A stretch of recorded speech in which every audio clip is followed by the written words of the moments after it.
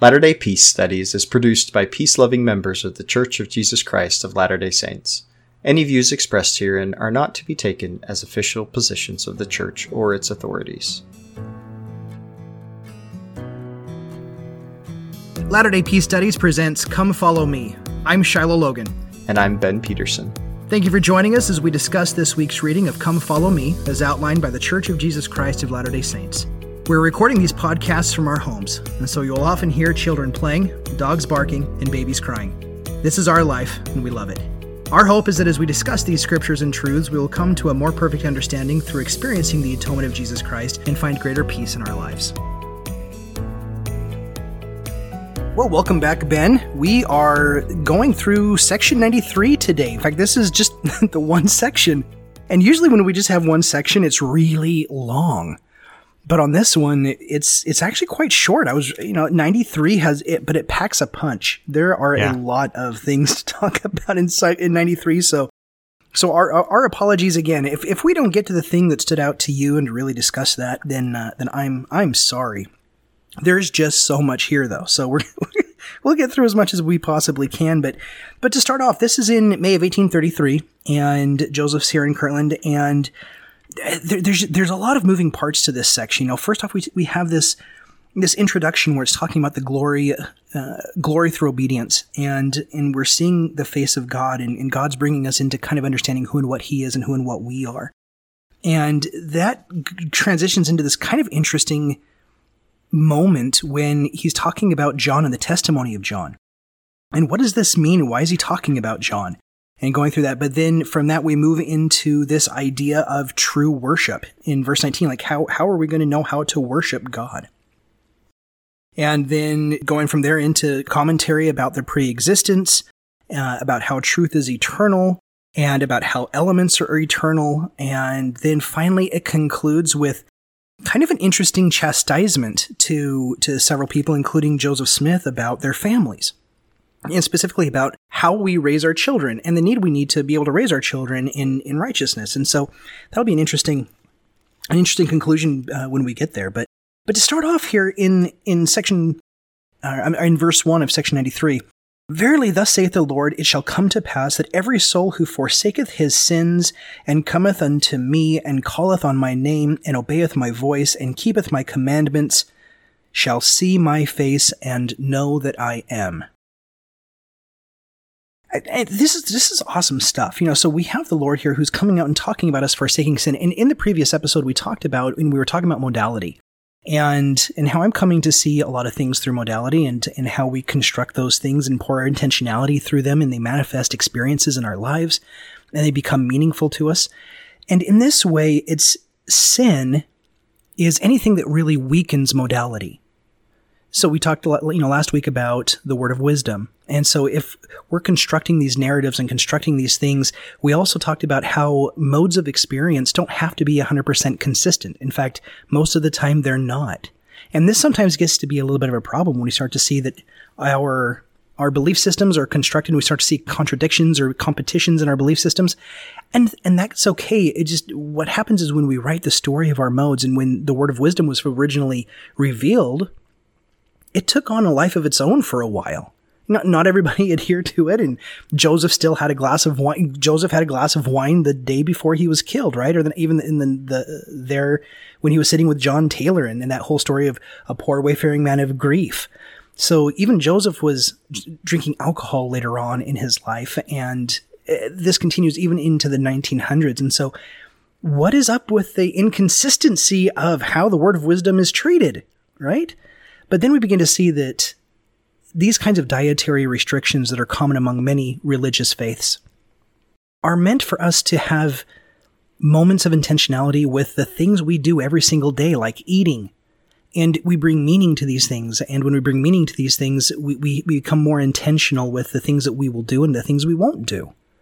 And anything that strengthens that is in that modality considered righteousness. And anything that weakens that modality, we'll call that sin. And so that's a lot of time different religions will have different versions of sin because they have different modes in there that constitute their religious belief systems. And so as I look at this verse and I see, he that forsaketh his sins. Okay, so the Lord is calling on us to strengthen these things that we have experiences with. And what are those things? Well, he asks us to calleth on his name.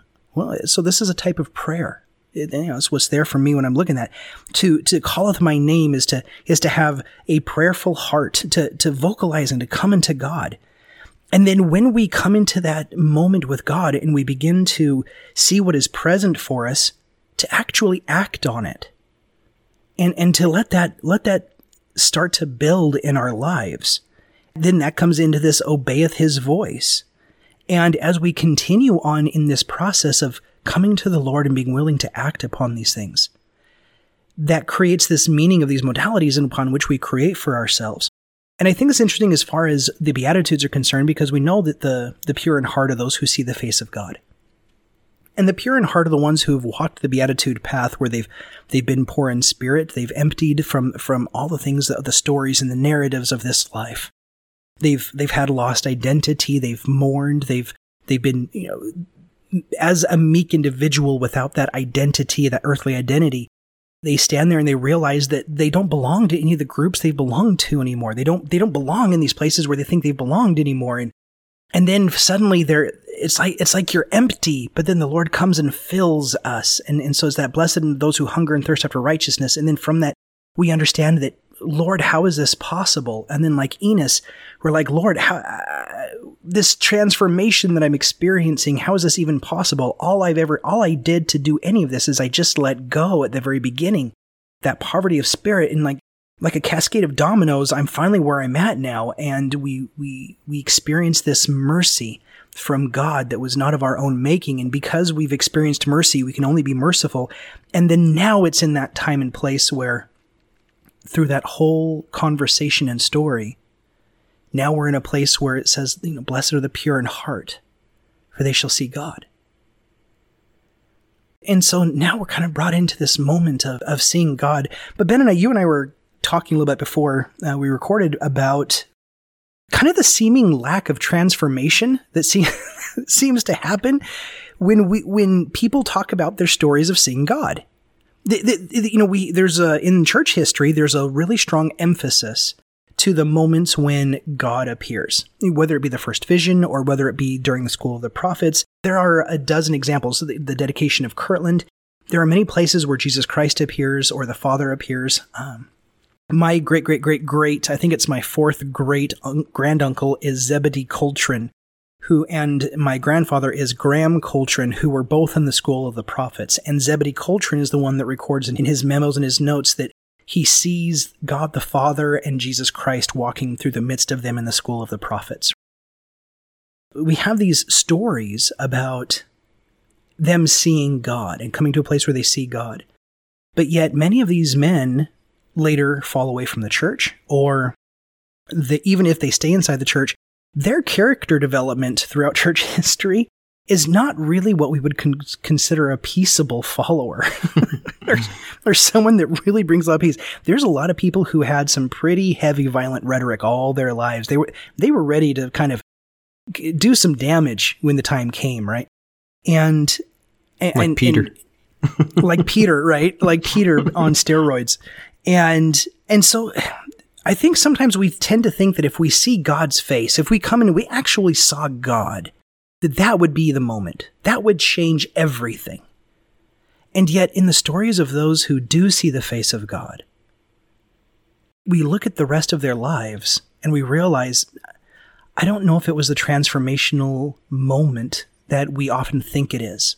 I think there's something else going on there.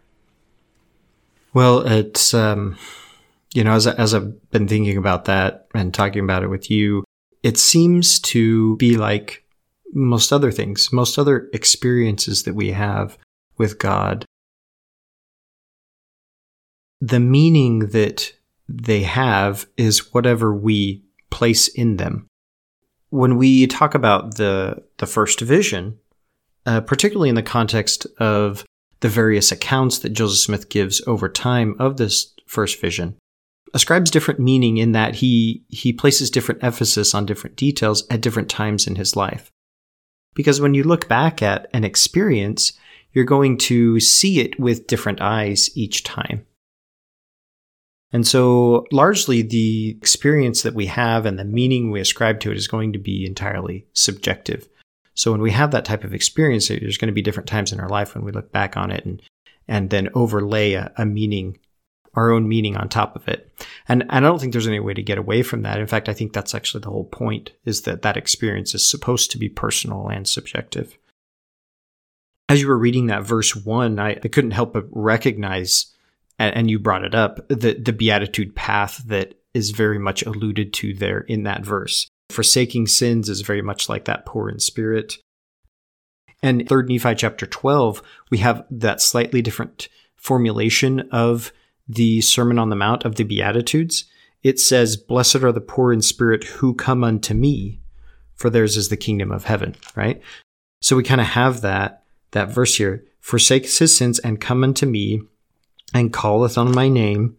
So blessed are they who do hunger and thirst after righteousness. Is that not what's happening, right? And blessed are the merciful, for they shall obtain mercy. I don't see a specific reference to that in this verse, so there's a little bit of a difference in the overlay there. But then blessed are the pure in heart, for they shall see God. That fits very well with that beatitude process here. I don't remember if it was a seminary or a Doctrine and Covenants class at BYU or what, but I do remember this verse being discussed as a checklist, right? As, okay, what am I going to do? Okay, I got to forsake all my sins. All right, that's done. That's checked off the list. And then I'm going to move on to the next thing. I'm going to come unto Christ. That's checked off on the list. Okay. And it's like you check these things off on the list as you go. And like, when I'm reading that, it's like, that it doesn't work that way. Like, you can't forsake your sins first and then come to Christ and then call on his name and then obey his voice. Like, all of these things literally happen at once. Right? These aren't a checklist. They're a process that you go through, and they are all woven together. You can't have one without the other. Like I said, it's not really a checklist. It's more akin to a description of what it means, what it is to experience that moment of seeing the face of God. And we could talk about this seeing the face of God in the literal sense, as Joseph Smith often did, as the early saints probably mostly understood it. However, we've also talked about this in the not just metaphorical, but psychological sense. That when we've gone through this process, we are then in a place where we can look over at our neighbor and see the face of God. Or we can look in the mirror and see the face of God. So imagine, if we can only imagine for a moment, if this can't be necessarily a reality that we can get ourselves into psychologically, but if we can imagine only for a moment that we were in a place of such pureness of heart and humility and meekness and hungering and thirsting after righteousness and mercy, that we could look in the mirror and see our own face, and that we could say to ourselves, I see God. Because I am really a child of God. I think that could happen. And I think in that moment, this scripture could come true for us in a very present way, not a way where it's like, it's going to take me years in order to get through this. I think it's something that, how does Alma put it? He says, as soon as I caught on that hold of that thought of Christ, immediately all my pain went away. I think Amulek says, if we turn to God, immediately will the plan of redemption become a reality for us. I don't think this is something that has to take us a very long time. I think this is a contemplative exercise that we could go through, place ourselves in a moment where we could have that experience. Yeah, man, that brings up a lot of ideas. I don't know which idea to go to, but just the realization of seeing God in our image. You know, we're created in the image of God, and God is this. You know, we're going to talk about a lot of things about what God is, with this intelligence and light and truth, and yet we also know that God is love. We're made in the image of that, and yet, like we talked about with section 88, that the idea here is that God's light is in and through all things. There's no dimmer switch to the universe.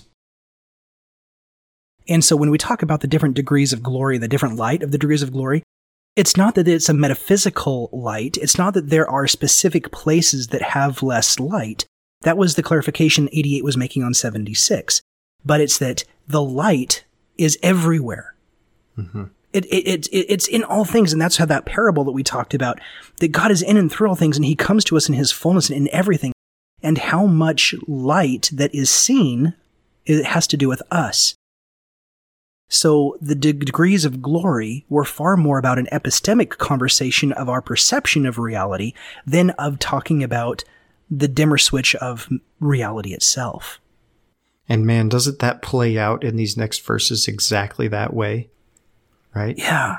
Exactly. He says, I am the true light that lighteth every man that cometh into the world. I am in the Father, and the Father in me, and the Father and I are one. The Father because he gave me of his fullness, and the Son because I was in the world, and made flesh my tabernacle, and dwelt among the sons of men. I was in the world, and received of my Father, and the works of him were plainly manifest.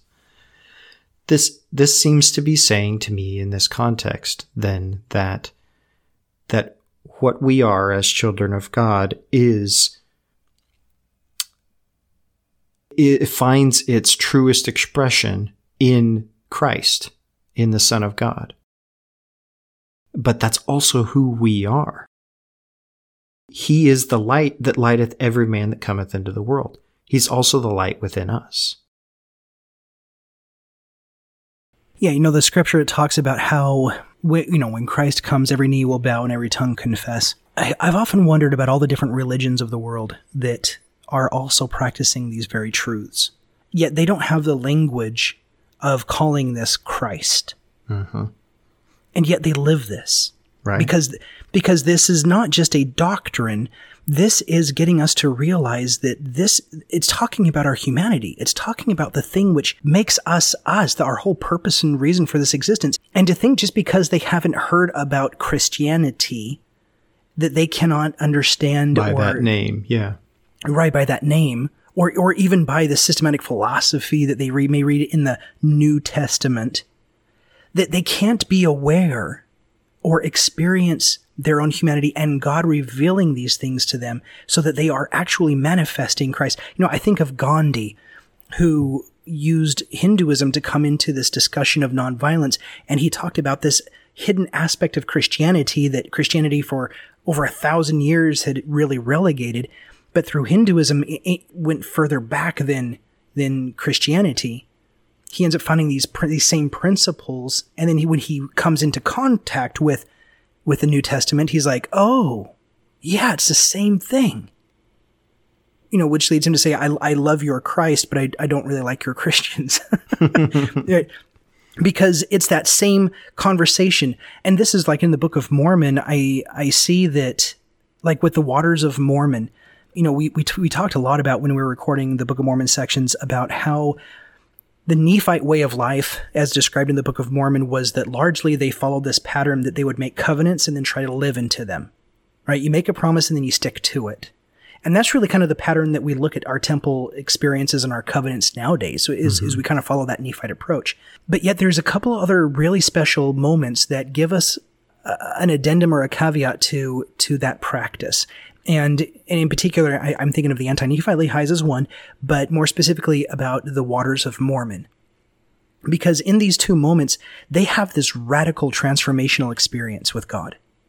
And then from that transformational experience of a deep conversion through an experience, Then they take that experience and they symbolize it through baptism. In Alma's case, it's baptism. And I love the language there in Mosiah 18, where he's like, hey, listen, we've just had this conversion experience.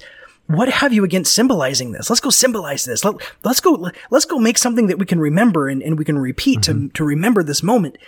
And I'm reading a little bit into the text here, but just because of how he's responding there, what have you against being baptized tells me that some people were like, well, why do I want to go get in the water? And he's like, well, why not? Yeah. He's like, let's go do this thing.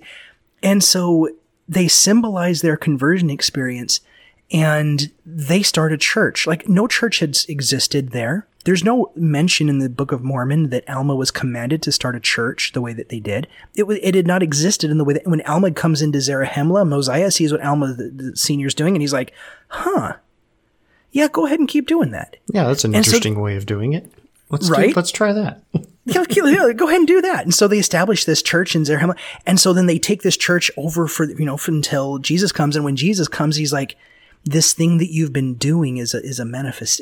I know I'm reading into this a bit, but what you've been doing here is a manifestation of your humanity. Let me give you a name to it. Let me give you identity. Let me give you purpose. Let me tell you what it is you've been doing all along. And so in that same vein, I see that all of God's children in all of the different walks of life and in everything that they're doing outside of Christianity, inside of Christianity, in the Church of Jesus Christ of Latter-day Saints and outside, that because we are all children of God, we are all acting this, we are naturally manifesting this humanity. And when Christ comes, he's like, see, the name for that is Christ.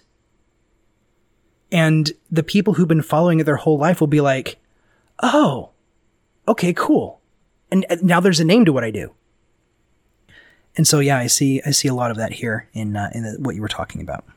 We touched briefly on this idea that people who have this literal experience of seeing the face of the person of God don't seem to be transformed in the way that we might expect, right? Right. We would expect, okay, once they've seen the face of God, that means they are going to live the rest of their life in a celestial way. And we're going to see this, all of the works of this person are going to be celestial manifestations of the fact that they've been transformed by this experience. And, a couple of thoughts there. I think one, that if they truly had been changed in a permanent celestial way, they probably just wouldn't have stayed in this world, right? Right. They would do what's called translate. It's like, okay, if they really were transformed, then they would move on.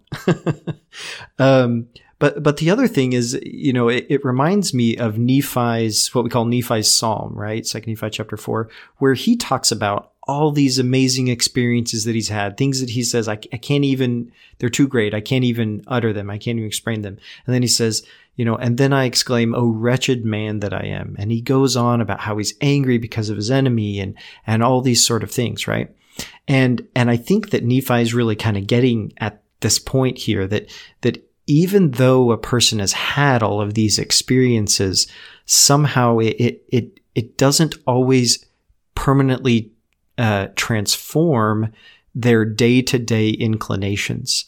And there's something there about that, right? That I think can teach us is that life is this constant struggle toward that ideal, and that we can, Nephi touches on this as well, that we can recognize within that the grace of God and allow ourselves that grace to realize that even though, stop judging ourselves because of these experiences that we've had, we think we're supposed to be at a certain level, that, step back and say, I'm still needing the grace of God in my life from day to day. I'm not suddenly, this different person just because of this one experience.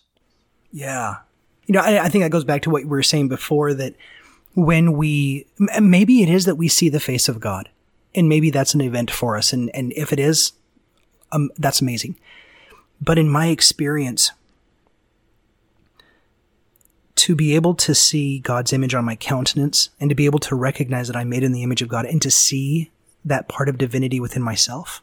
Kind of the inward conversation. There's this external God conversation, but to see the divinity within myself and to be able to recognize that this is in fact the divinity of myself as I'm perceiving it, because how do I know what the divine part is?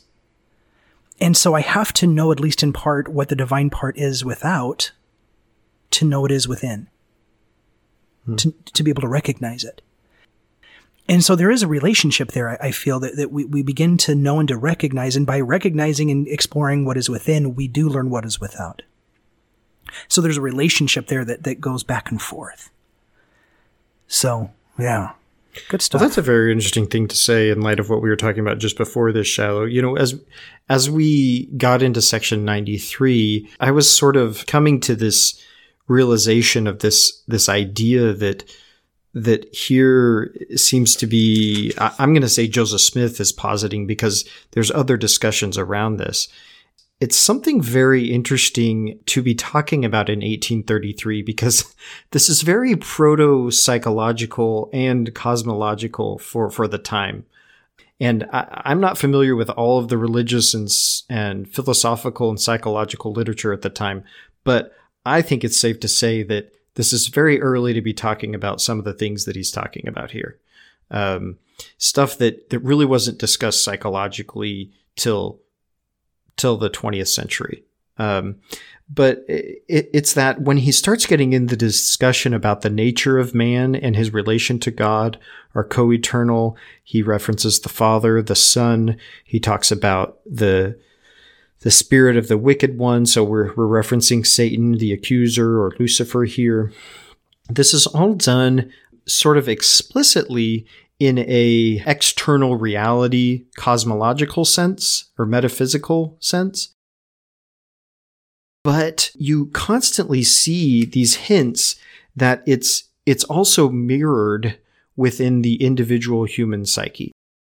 That yes, there is an objective individual who is our Heavenly Father, and yes, there is an objective individual who is Christ, and yes, there is an objective individual who is Lucifer or Satan.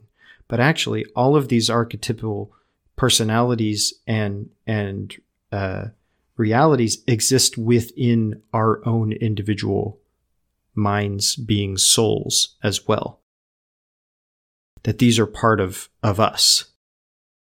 And the fact that the internal mind is mirroring the external reality of the universe, or vice versa, is to me a pretty profound concept that if section 93 is alluding to this, is very much ahead of its time.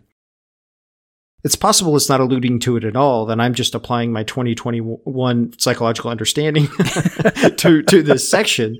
But there does seem to be a whole lot of depth here to this discussion that, like section 88, I feel like I only scratch the surface of so often when I read it. I know there's so much that flies over my head. All that to say that again, going back to this idea of our internal, our mind or our soul mirroring the reality of the universe. Well, which is it? Is it the universe mirrors the individual or the internal reality of our mind, or is it that our mind is mirroring the universe?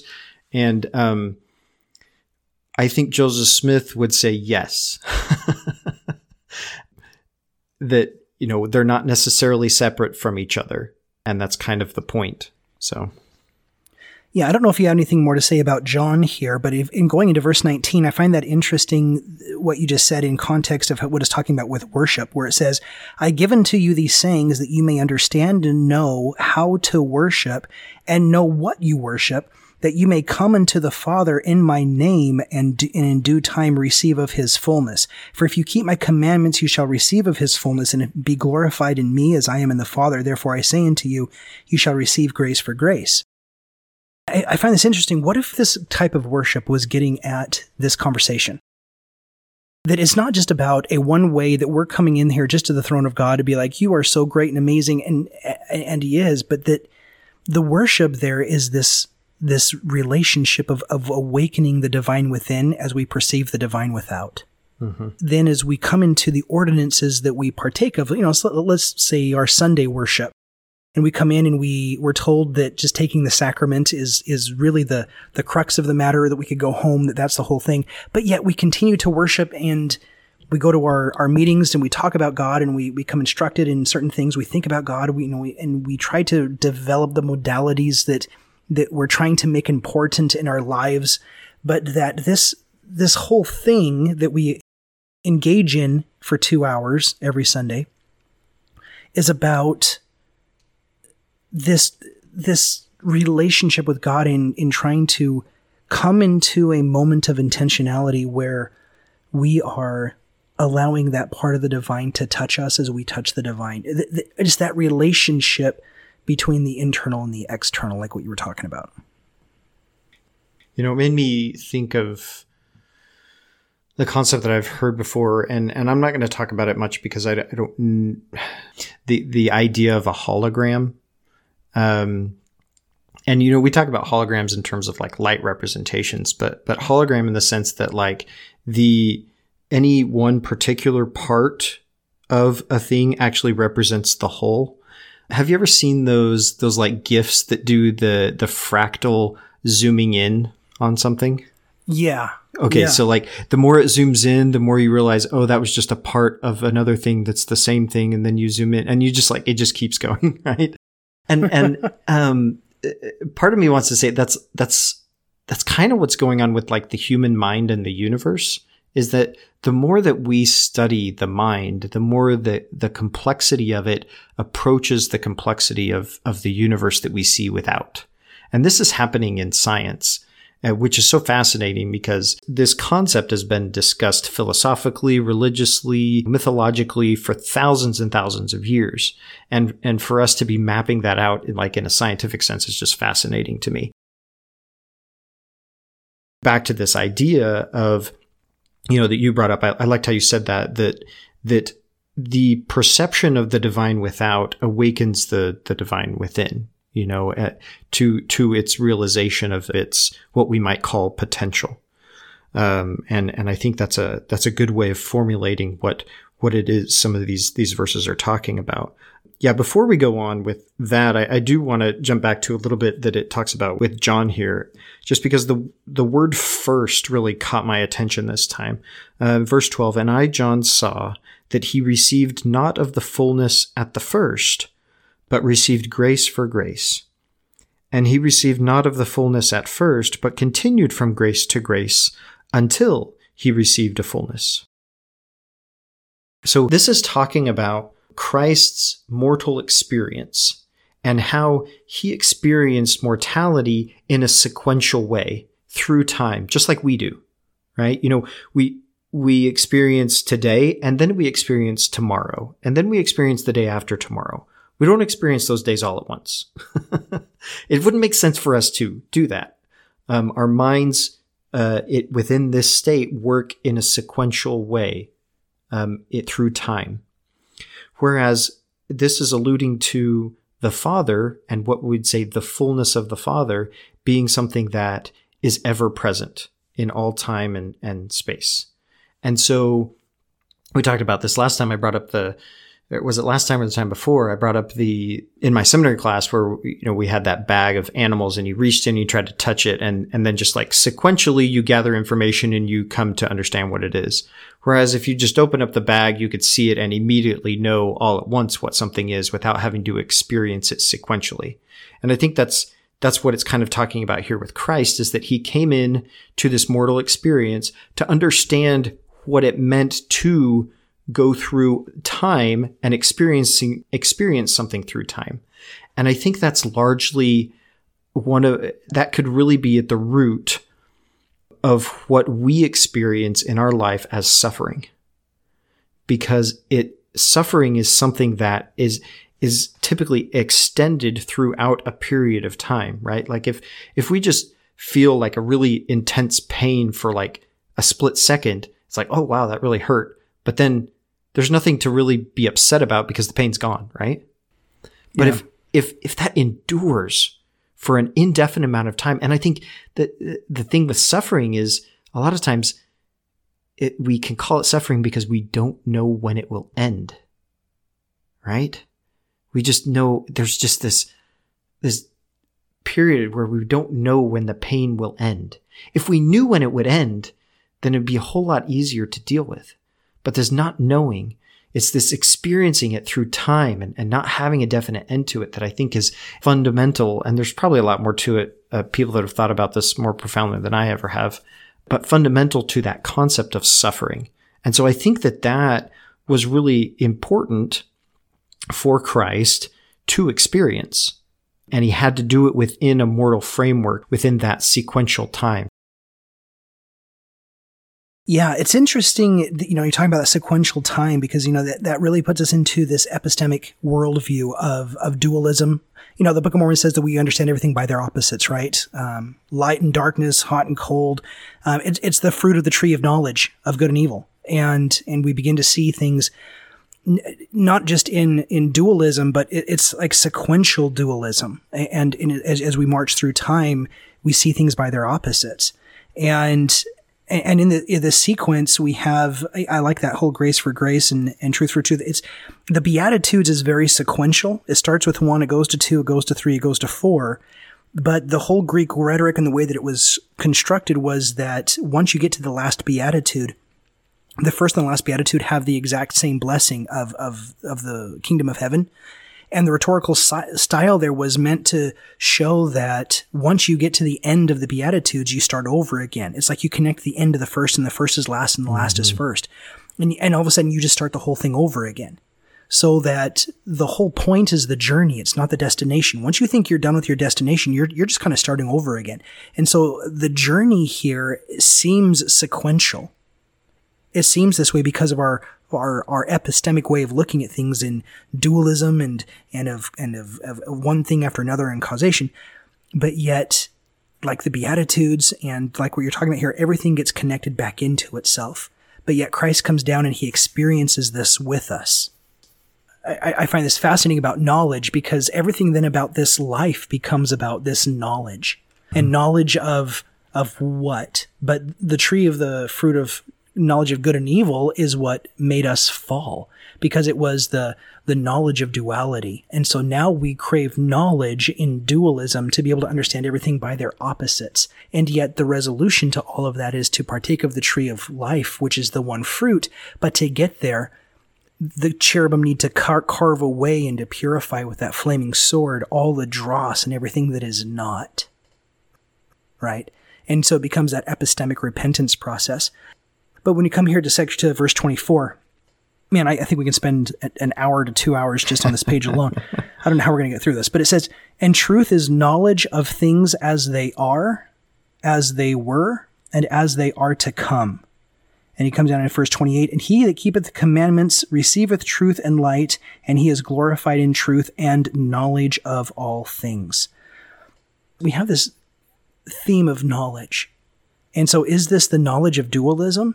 No, it's this knowledge of all things. It's like bringing everything into one, right? We're not talking about things by their opposites. And so he goes in and he says, hey, but whatever is less than this is evil. And so it seems like, are we going back into dualism here?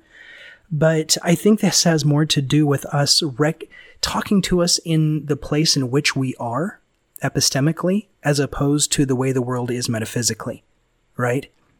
Because in reality, I don't see dualism. It's just the temperature is the temperature is the temperature. And my body temperature is in a particular place of like 98.6, 98.7. I read an article that says that our standard human body temperature is dropping. So maybe it's not 98.6 anymore, but 98.5, I don't know, whatever. But I conceive of temperature of hot and cold by my frame of reference. I'm the subjective thing that gives hot and cold its value, because in just objective reality, there is no hot or cold. It is what it is. Yeah, it just is. Right? I'm the thing that gives value to whether it's light or dark. But whatever that means is my evaluation. There are some animals that can see different wavelengths of light that would allow them to see in the dark, and I can't. So their perceptions of light and dark are different than mine. And so seeing all of these things of light and dark and good and evil, are all matters of perception, not of reality. And so what is this? Is this knowledge here? Are they talking to us in our temporal fallen state, as it were, about how, because then that's when we get Satan back again in 25. And whatsoever is more or less than this is the spirit of the wicked one, who was a liar from the beginning. And it's like, well, if anything is going to pull you away from knowledge as a truth of all things, is that what it's telling us? Is it telling us that there is a lie, that there is dualism? Or is it telling us that anything that takes us out of the unity of all knowledge, of just things as they really are, that love of God, as it were, that anything that pulls us out, because then in the garden myth, that would make sense, because we've ascribed it to Satan, right, to the serpent, that he's the one who gets us to eat the fruit of the tree of knowledge, to pull us into dualism, when in reality, it's just the singular thing. Reality is just what reality is. And yet, consciously, from our matters of perception, Satan, that liar from the beginning, is always trying to pull us into something different than just that one unity of understanding. I think one of the keys there is he's saying more or less than this, right? That you kind of go to either side of that. You've got, metaphorically, you've got the path and the rod of iron that leads to the tree of life. And, either side of that, whichever way you want to go with it, is missing the point. It's missing the mark, right? If we talk about sin being missing the target, that right. It doesn't matter which way you go, whether you go one way or another, you're still off the target. It says, more or less than this is the spirit of the wicked one who is alive from the beginning. I think talking about this in the false self sense makes sense. I love the analogy going back to the whole Michelangelo and the marble thing, where, we were just removing the what didn't belong to reveal what was underneath, and it's whatever is holding that image back from revealing itself. What's ever more or less than that is the lie, right? It's not the true self. It is holding back that true self from manifesting, from coming forth. Going down here, man was also in the beginning with God.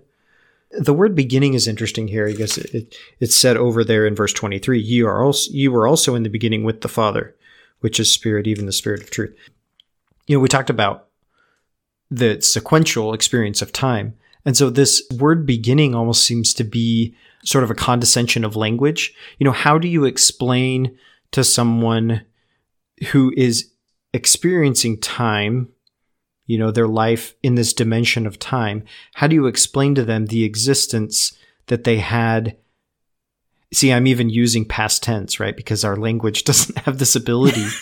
How do you explain to someone a condition that they are when they're with God, right? Without talking about sequential time. Well, it was before this life, but not really, because it didn't, this life is something you experience through time. So it wasn't really before, it was just different.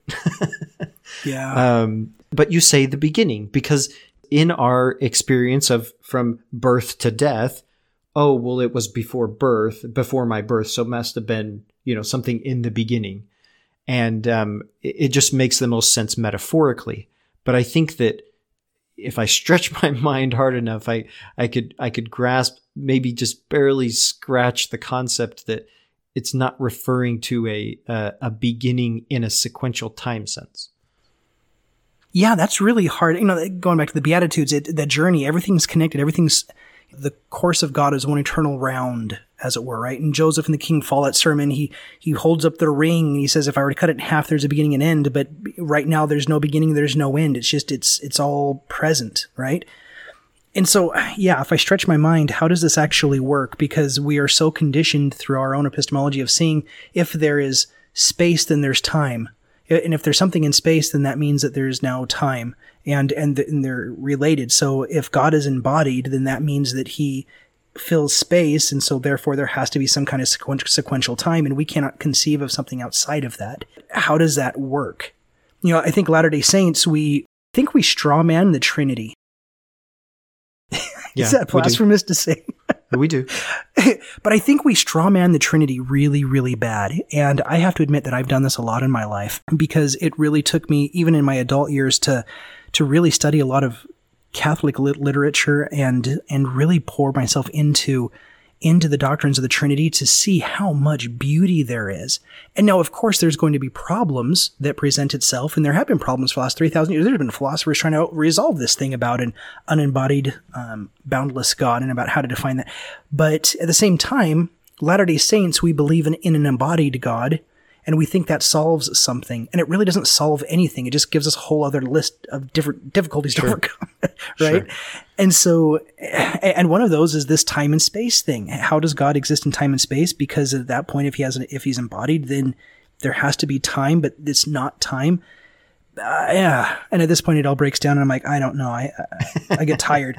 But intelligence or the light of truth was not created or made, neither can it be. And I love this statement because, again, like what you had said, Ben, I don't know if this is Joseph Smith intentionally doing this, but this is very much a type of like conservation of mass and energy kind of talk. Kind of ahead of its time in its broader implications. Sure. Right. So, the fact that energy was not created, this intelligence, this light was not created. It's just always been. And so he follows this 1833 context all the way through to 1844 with his King Follett sermon. So by the time he gets to the King Follett, he's had 11 years of really thinking about this stuff to really grow on it, to see what's there. But all truth is independent in the sphere in which God has placed it to act for itself as all intelligence. Also, otherwise there is no existence. Behold, here is the agency of man, and here is the condemnation of man, because that which was from the beginning is plainly manifest unto them, and they receive not the light. So this goes back to the, section 88 when it talks about the light shineth in the darkness, and the darkness comprehendeth it not.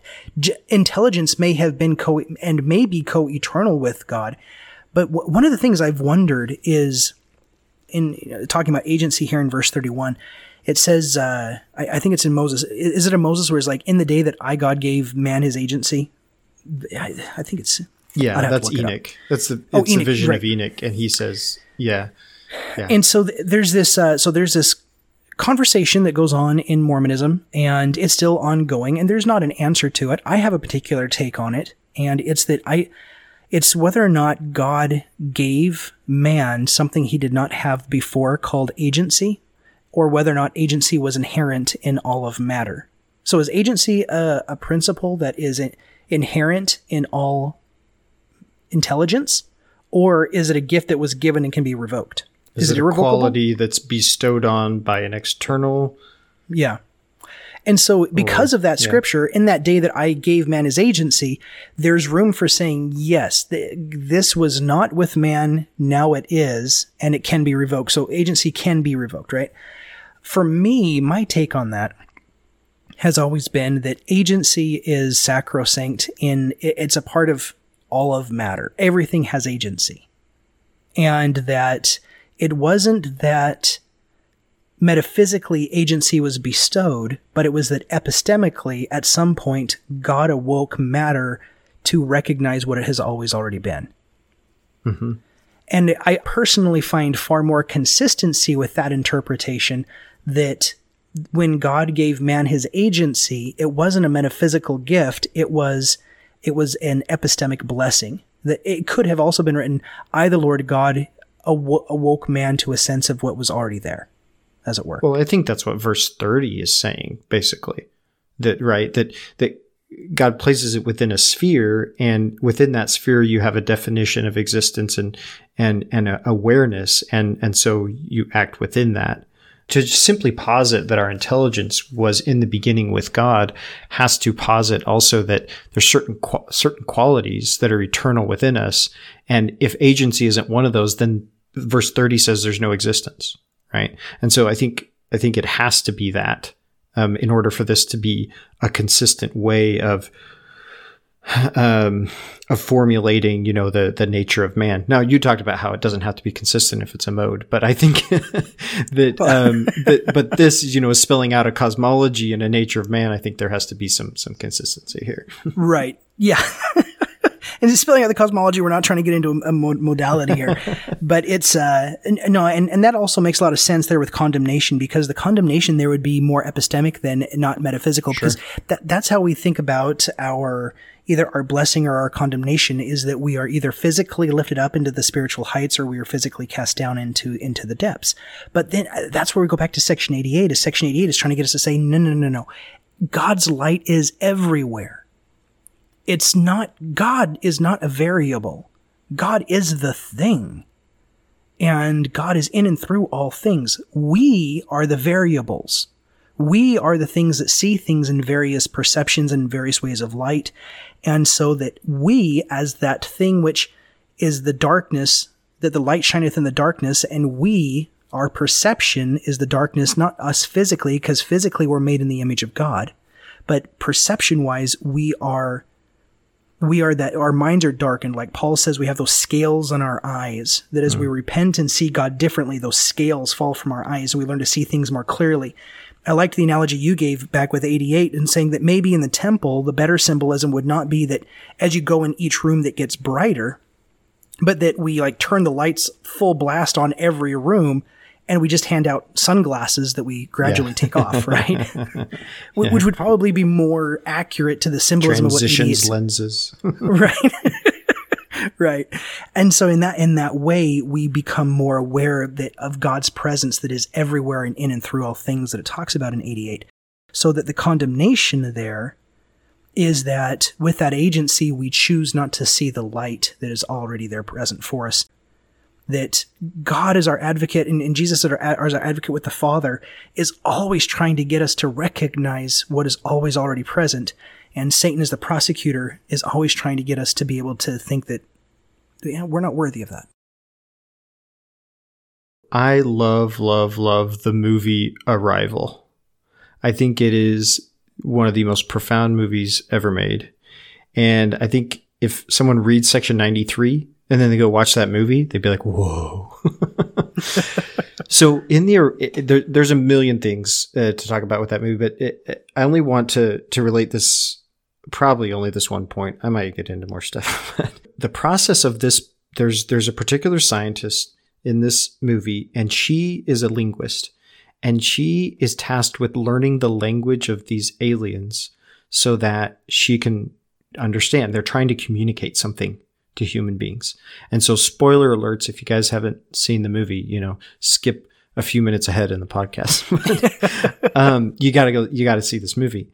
And so what it is she takes on the task of learning their language. Well, their language is written in circles, and as she's learning their language, she starts having experiences outside of time. She starts having experiences where she's seeing, quote unquote, the future or the past, and she doesn't know if it's the future or past. It's just there with her. And because what's happening is, as she's learning this language, she's becoming aware of reality outside of time. The very language itself is awakening this sense of reality within her. And like I said, their language is all written in circles. And so everything is present in the moment when they communicate things. And there's all these nuances within the circle. And so I love this concept that, we talked about last time, like language and it being the language of our soul. I love this idea that as we come into an experience with God and we learn who we are and he awakens within us who we truly are, and we have these experiences, it's like we're learning that language of our soul. And the more that we do that, we come closer and closer, as it says in verse 1, to seeing the face of God. We come to see reality for what it is, and we step outside of this this locked in mortal experience that we might be having, and so I love how the movie sort of represents that in a different way. I like that movie too. It's been a long time since I've seen it. I think I'm gonna have to go watch it again. Oh, it's amazing. In verse 35, I think this goes back to what we had talked about a little bit before, Ben, with that internal and that external conversation of God, when it says, "The elements are the tabernacle of God, and man is the tabernacle of God, even the temples. And whatsoever temple is defiled, God shall destroy that temple." Okay. So a little bit of wrathful, vengeful, spiteful, destructive God there. But what is he talking about? So what was present for me when we were kind of discussing this a little bit before recording, in that the elements are the tabernacle of God. Man is a tabernacle of God, even the temple. It seems to be that what's happening is God's coming out and he's saying, listen, everything, I'm in and through all things, like he said in 88. Everything testifies of me, as Alma says. In Alma 30? And in this, the elements are the tabernacle of God. Man is the tabernacle of God. Everything is the tabernacle of God. God is in everything. Now, we talked about this a little bit before, I think when we were doing 88, in that there's this really big push in Mormonism against this idea called pantheism. And pantheism is a philosophy that came from a philosopher named Spinoza. And Spinoza had argued that God is everything. Like, for instance, the table in front of me, or the computer in front of me, or the tree, or the sky. Everything is God. Like that's what God is. But expounded beyond that, it says, no. God isn't that thing, but God is in and through all. God is that thing that gives life to all of that. And in giving life to all of that, God is over all of that. God is omniscient. Everything's present to him. Everything is conscious to him, that he sees everything and that everything is there present for him. And that comes out in section 88, and that's called panentheism. It's a different way of looking at it. But when I see here that the elements are the tabernacle of God, man is the tabernacle of God, even the temples, and whatsoever temple is defiled, God shall destroy that temple. Well, that's really kind of interesting, because if God literally is everything, how can something be defiled? Right? Will God destroy himself? How can something be defiled if God is in and through all things? And so do we take on like antimatter? Is there like some kind of dark matter? Is there something? And I don't think that's what it's saying at all. I think we're getting into some figurative top here where we're getting back again into epistemology. That entity, that conscious entity, that thing which has intelligence, that thing which has agency and perceives its agency, if it comes through and it stays in the false self, God is not going to validate the perceptions of the false self. And I think that's when it gets in that God cannot allow or look upon sin with the least degree of allowance. I think that's what's going on here. It's not that God sees that we ourselves are physically defiled, or that we metaphysically, because we're always already worthy in that spiritual sense and in what we are. But the fact that we stay in that false self-perception, God will not dignify that false self-perception, because that false self-perception is the voice of the accuser as well. It's that thing that tells us that we're unworthy, that we're not enough, that we're not good enough, that all those things about ourselves that keep us down, that produce shame and hopelessness. But yet it's repentance, and it's that thing that brings us out. And that is the thing that God is helping us destroy, is that false self facade. And it's almost like we've perverted the temple. And so there's this imagery of perverting the temple, but it's not that the temple is really perverted. It's not like even in the Temple of Solomon when Christ cleansed out the leper. It's not that it's not that the physical temple had been defiled. It was this metaphorical thing that the presence there and the perception of what was going on there was twisted and distorted. The space was just the space, right? And the same thing with our bodies. So I see that the temple talk here is that these temples are always there with God, but that false self-perception builds the facade of this temple that God will not dignify and is always going to help us overcome and break through and get rid of. Yeah, I mean, I looked up the word defiled, it's like polluted or desecrated or whatever.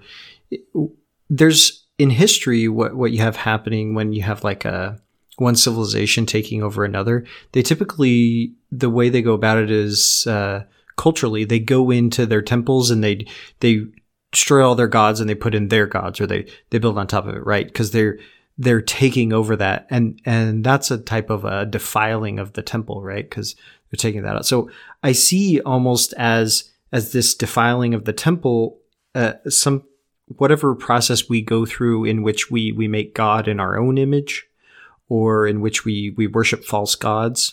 right, is that that's defiling that temple, because our temple, which is supposed to be the temple of God, is not being put to the purpose of the true self or of God as such. And so that is being defiled in that sense, right? And so what needs to happen to that? Well, it needs to be repurposed. It needs to be repurposed to a temple that actually has the image of God, which is us. We are the image of God. And so we need to stop looking to other things as that validation, but rather looking to Christ, who is our true self, as the image that we want to actually portray within our temple, so to speak, right? That image in your countenance that Alma talks about and so forth, that is the image we want in our temple in a metaphorical sense, right? We're not talking about, making our physical appearance look in a certain way. That's not what I'm talking about here. Right. Yeah, and I think that bears out there in verse 38 where it says, every spirit of man was innocent in the beginning, and God having redeemed man from the fall, men became again in their infant state innocent before God. I think it's just another way of being able to say what we're saying there, that it's this process that we go through, and we knew our true self. We were in the presence of God as our true self. And the fall was to see ourselves not as we truly were, but as we perceive we are now as fallen beings. And that way back. And the wicked one cometh and taketh away light and truth through disobedience from the children of men, and because of the traditions of their fathers. So these are things get handed down to us. And when I see these wicked traditions of their fathers, I've thought about that a lot, about what does this mean, the traditions of our fathers? And I think in a way it's that we begin to accept the foundations of the societies that we're given. Like, for instance, in our culture and civilization right now, all throughout the world, governments of men rule every square inch of this globe. And every government of man over every square inch of this globe all utilize the same tactics of using violence and coercion to fulfill and to establish social unity, cohesion, and order. And so right now, if I were to go out and if I were to go onto the freeway here, I have a 65 mile an hour speed limit. If I were to go 70 miles an hour, theoretically, they could pull me over. And if I pull over and I'm very polite and I don't threaten anybody, and the policeman comes up and says, sir, could I please see your license and your registration, please, and your insurance? And I simply say, no, thank you. The cop is not going to be like, I see your point, and walk away. He's not going to say, hey, thanks for being polite, and just leave it at that. And if he gives me another order and I say no, eventually coercion and violence is going to be used against me for going 5 miles an hour over the speed limit. Just by non-violently saying no, I will eventually have coercion and violence on me. Now, even if I didn't, let's say I had done nothing wrong and I still didn't comply, having done nothing wrong, and legally, I should be within my rights to be able to do exactly what I'm doing and to say no. But then violence and coercion are still used against me, right? That's what government is. I mean, this is Max Weber. Max Weber came out and as the famed sociologist, and he defines that government is basically the socially acceptable monopoly of violence and coercion. That's what government is. The socially acceptable monopoly of violence and coercion. It's illegal to fight, right? At all. Like if two people are out in front of my street and they're hitting each other, that's assault and battery, right? That's assault. They can go to jail for that. If two people are out there fighting in public displays of that. Now, but what about boxing? Well, in order to make boxing not illegal, you got to go down to you got to go down and get a license. Yeah, you got to get permission from the state, because that's the monopoly that authorizes these public displays of fights to be able to do these things. You get a boxing license to go out there and to be able to actually perform violence with a license. You didn't have this right to do it because the state is the one that holds a monopoly on this right, and they give you a license that you didn't have before to be able to do this. That's the whole idea here. And so what we start to notice is that the state, the idea of how this, and we've talked about this, Ben, a lot coming from the Cain narrative, but it's from the very beginning, is that this narrative was handed down from one generation to another generation to another generation. And we just accept violence a priori. We accept it without even questioning it. In fact, in all of the books that we have about justice, justice really is just about when, where, how, and how much to use violence to control bad behavior. That violence is the acceptable last resort to achieve an ends. Yeah, violence is the resort to achieve an end, either the threat thereof or the actual use of it. And so we don't question not using violence. We just question how much we can use it, where we can use it, who can use it, how much we can use it, and in what scenarios and in contexts we can use it. Yeah, we don't question whether we have it or not. We just question where to put the fence around it. Exactly right. and so when we start to see the other thing that's handed down to us that we never think about and that governs our society is the idea of scarcity. Yeah. Scarcity is the literal law and understanding a priori that governs economics. It's like the dollar bills, our jobs, how much we get paid, how much money we make, how much money we're able to spend in the world. Our whole life in order to provide for ourselves and our families is all based on the construct of scarcity. And when we read about Zion, and that in Zion there is more and enough, and there's not really this idea of scarcity, scarcity becomes one of those things, those ideas that are handed down to us that seem like an absolute reality and that govern our lives, and we never even recognize it.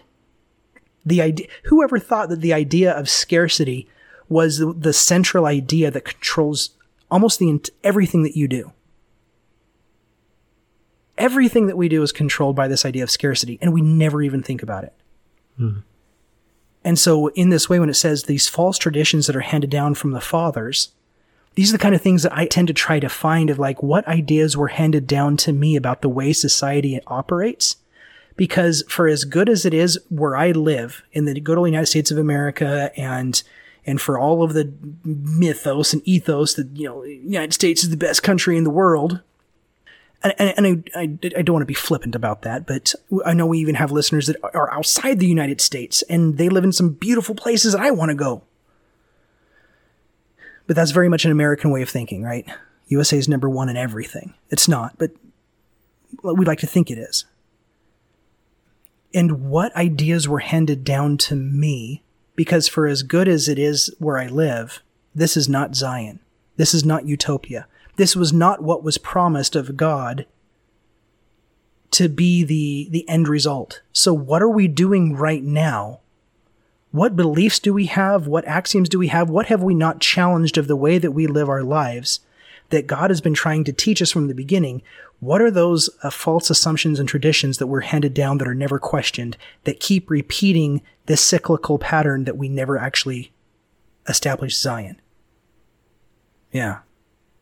I think that's a pretty foundational question that we can ask ourselves, to kind of look at the assumptions we've made about life and how we live it and how we interact with other people, and start measuring those against what it is that Christ taught us, particularly in the Sermon on the Mount, right? How do our assumptions about life and how we live it and interact with others measure against that? And what things are off? And if they're off, might those be termed false traditions, right? And if they are, what are we going to do about that? Now, that's probably a lot to bite off and chew for any individual, because if I start asking myself that, there's going to be like all kinds of incongruencies, right? But that's at least a place to start. Maybe just take it one verse at a time. Yeah. Yeah. And it has been for me. I've had to go through some serious moments of deconstruction in challenging the assumptions that I have about the world based on ideas that were handed down to me from my culture, from my civilization, from my family, from all sorts of things. I've had to really challenge some of those narratives. And it's painful. It's really painful. Like it'll literally take a physical tax and toll on you. It's, when you talk about how emptying from that first beatitude of poverty in spirit will lead to mourning, man, Jesus wasn't lying. That's like some serious next level prophecy. And like, hey, listen, once you empty, there's a big mourning phase that's going to come along after that. Because once you start challenging the very assumptions of your identity and of your culture and of what you think you are, down to your most intimate identities, the things that you gain the most meaning from, and you have to be willing to put all of that on the altar. And it doesn't mean that you're going to leave everything on the altar, but you just have to be willing to put everything there on the altar, like that Abrahamic sacrifice. You got to be willing to leave it all there. Willing, yeah. And the willingness there is where God is able to say, gotcha. See, this thing right here is not really working for you, is it? And I'm like, gosh dang it. I really liked that thing. Right? And he's like, but did you really like that thing? I'm like, yeah, I did. And God's like, but did you really? I'm like, no, but it's like the thing that you don't need. It causes you pain, but you don't want to let it go. And God's like, you can let that one go. I'm like, yeah, but I don't want to. He's like, yeah, you really do. I'm like, I know I do, but it's really hard. And so a lot of these really big, meaningful narratives that I've built for myself, and I've had to let those go. And I'm like, where does that even leave me? I have no identity if I don't have those things. If I don't have those constructs about myself or the world or about anything else around me, like, what am I going to do? And yet, as I let go of the traditions that have been handed down to me and I just allow God to reveal himself, that's where some of the really good stuff happens. Yeah. So Ben, from here we jump into this discussion of children. I've commanded you to bring up your children in light and truth. If you have not taught your children light and truth according to the commandments, and that wicked one hath power as yet over you, and this is the cause of your affliction. Okay, 42. First off, yes, when we give ourselves power to that voice that accuses us, there's going to be affliction. But here, just like I think I said it last week, it may have been the week before, just because you're going through trauma or affliction does not mean that you are engaged in sin. Right. Sometimes pain and trauma is just pain and trauma. Even Jesus wept because sometimes stuff is just sad. And sometimes in our lives, things are just sad. And that's where God comes and sits with us, and it's just sad. And so just because we go through those moments, it doesn't mean that we're wicked, and it doesn't mean that we've done something wrong. If we pay attention to that voice, that accusing voice, yeah, we're going to be kind of creating some moments for ourselves. And man, I've gotten to some pretty crazy patterns, some cyclical patterns of making these narratives, these accusing narratives, and living into them, man. I've made some whoppers of self-accusation narratives. And it takes a while to get rid of them. But I've really done my best not to pass those on to my kids. And my wife, bless her heart, she's really good at this kind of stuff. She's so much better than I am at this kind of stuff. It really kind of framing new narratives for the kids and not letting past generational trauma get handed down. She's so much better. I'm so grateful for my wife because of that. But I've been very intentional. I haven't wanted past generational trauma to get passed down to my kids. And man, that's a hard one. That's a really hard one for me. You know, as you're saying with verse 42, it says, this is the cause of your affliction. Just because in this case, these things caused affliction for Frederick J. Williams doesn't, just like you were saying, just because all A's equal B's doesn't mean all B's equal A's, right? Okay. So just because if you do these things, it will cause you affliction. It's not saying that if you have affliction that you necessarily meant you did these things. Sometimes just reality is the way it is.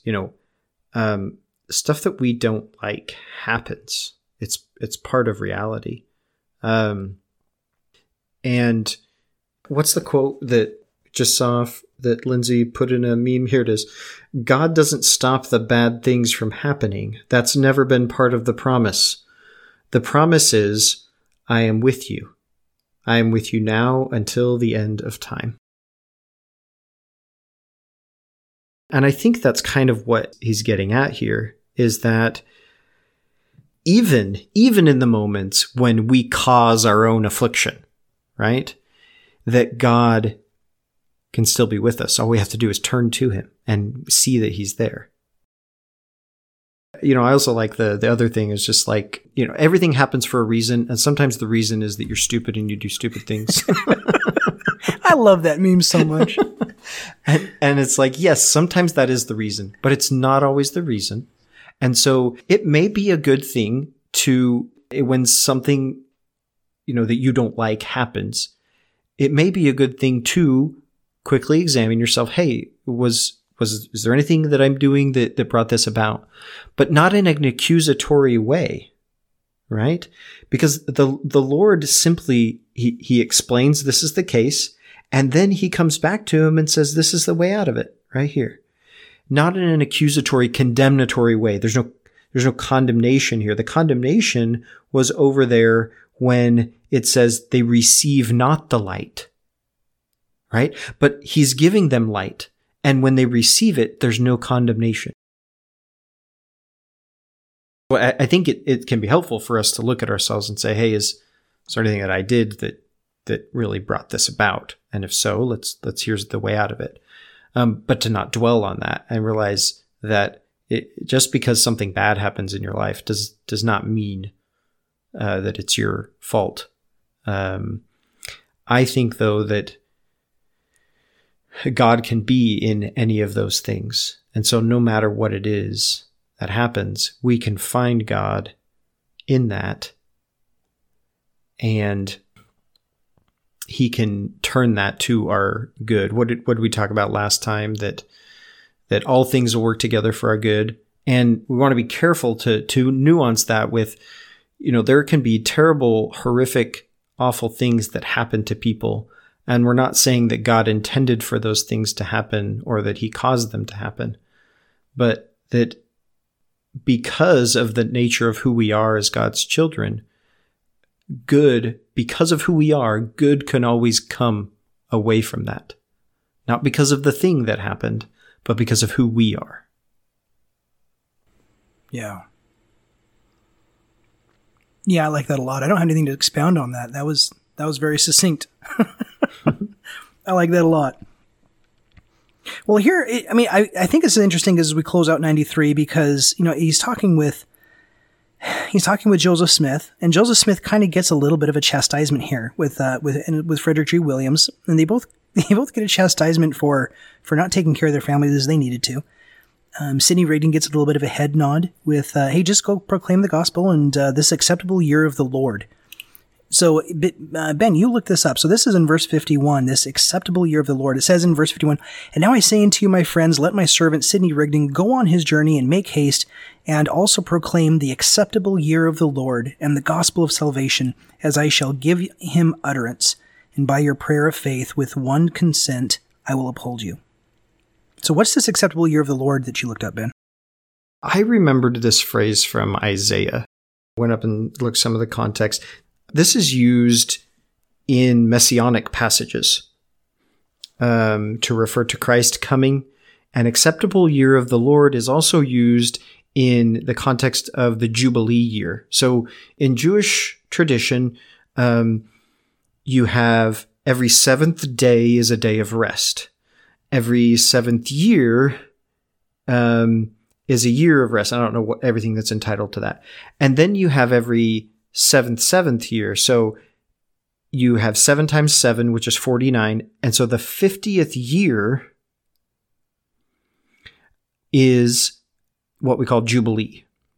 And so the Jubilee year is a year where there's general forgiveness. Now, this is sometimes forgiveness of debts, sometimes, but really to, more fundamentally, it was supposed to be this year that you were required, quote unquote, to forgive everything. And so this is the acceptable year of the Lord. This is the Jubilee year of the Lord. Everything's forgiven. This is fascinating in this concept of Sidney Rigdon going out and preaching this. I think particularly with the personality of Sidney Rigdon, but let's set that aside for a moment. Maybe it's interesting that the Lord said, Sidney Rigdon, you need to do this, because he was kind of a fiery preacher. He was a little bit in your face sometimes. Maybe not sometimes, maybe a lot. And Right. so to send Sidney Rigdon out to do this, declare the acceptable year of the Lord, this is a message of peace, of forgiveness, of amnesty, right?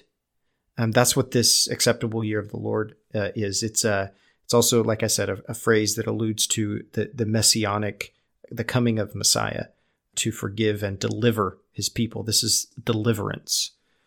I love the phrase, and I like how it's used here to send people out to preach the gospel. Yeah, I like that too. So we'll close here, and it says, "And verily I say unto you that it is my will that you should hasten to translate my scriptures and to obtain a knowledge of history and of countries and of kingdoms and of the laws of God and man, and all for the salvation of Zion. Amen." Ben, we've talked a lot about the idea that God's not in a hurry. And yet, here in this verse, we have two hastens. I think we have a make haste and a hasten. It's like, well, what is God talking about here? And I think in a lot of regard, God's not in a hurry. God's always on time. He always knows what's going to happen. I think in a lot of ways, this is a mortal man perception, in that we're the ones who have expectations. We're the ones who live in our false self. And sometimes that false self, if for whatever reason, I know in my life, there are times when I've been working too much. I've been hastening too much. And God's like, hey, just slow down a little bit. And that's my turn in that context and time of my life where I've needed to be like, oh, okay. And then there's times when I get into the false self narratives where I'm really down on myself, and it's really hard for me, whether anxiety or depression or whatever, to be able to like put one foot in front of the other. And God comes along and is like, hey, you need a little pick me up? And I'm like, yeah. And so there's like this, hey, let's get going a little bit quicker. I'm like, okay. And so in a lot of ways, I see this whole hastening thing as being very strategic to who and what they are at the time and what they need. Because in the grand scheme of things, why is God in a hurry?